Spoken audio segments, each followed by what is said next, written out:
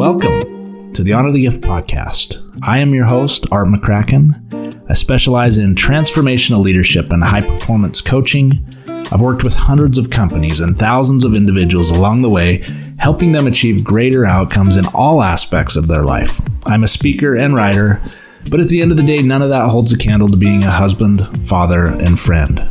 I believe the greatest gift in our mortal existence is the gift of choice. How we honor that gift will shape the eternities. I also believe that career is a way of being and not just a way of life. And when you figure that out, by learning to let go of the charades and leaning into growth, life just seems to unlock itself. I know this because I've lived it. Quite simply, my calling is people experience living true. Thank you for being here. Thank you for making the commitment to lean into growth.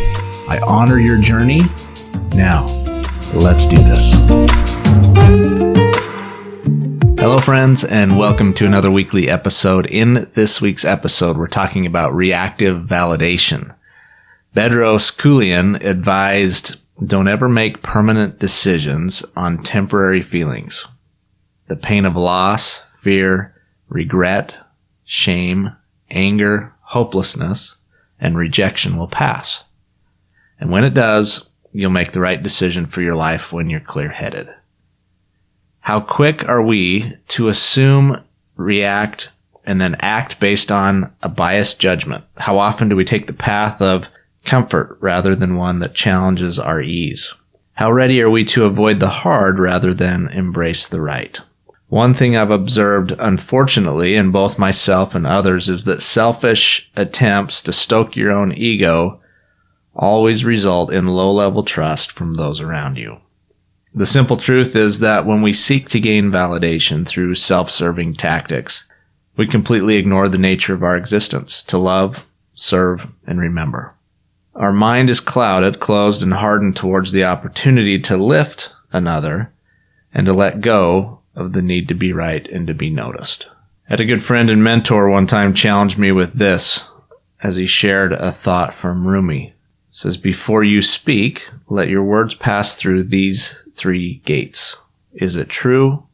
Is it necessary? And is it kind? If your aim is noble and righteous, be faithful and humble enough to be guided in your own life. For it's on this road that you'll be met with choices and inclinations. Trust the inclination. The nudge to do good and to expand your being will always be from God.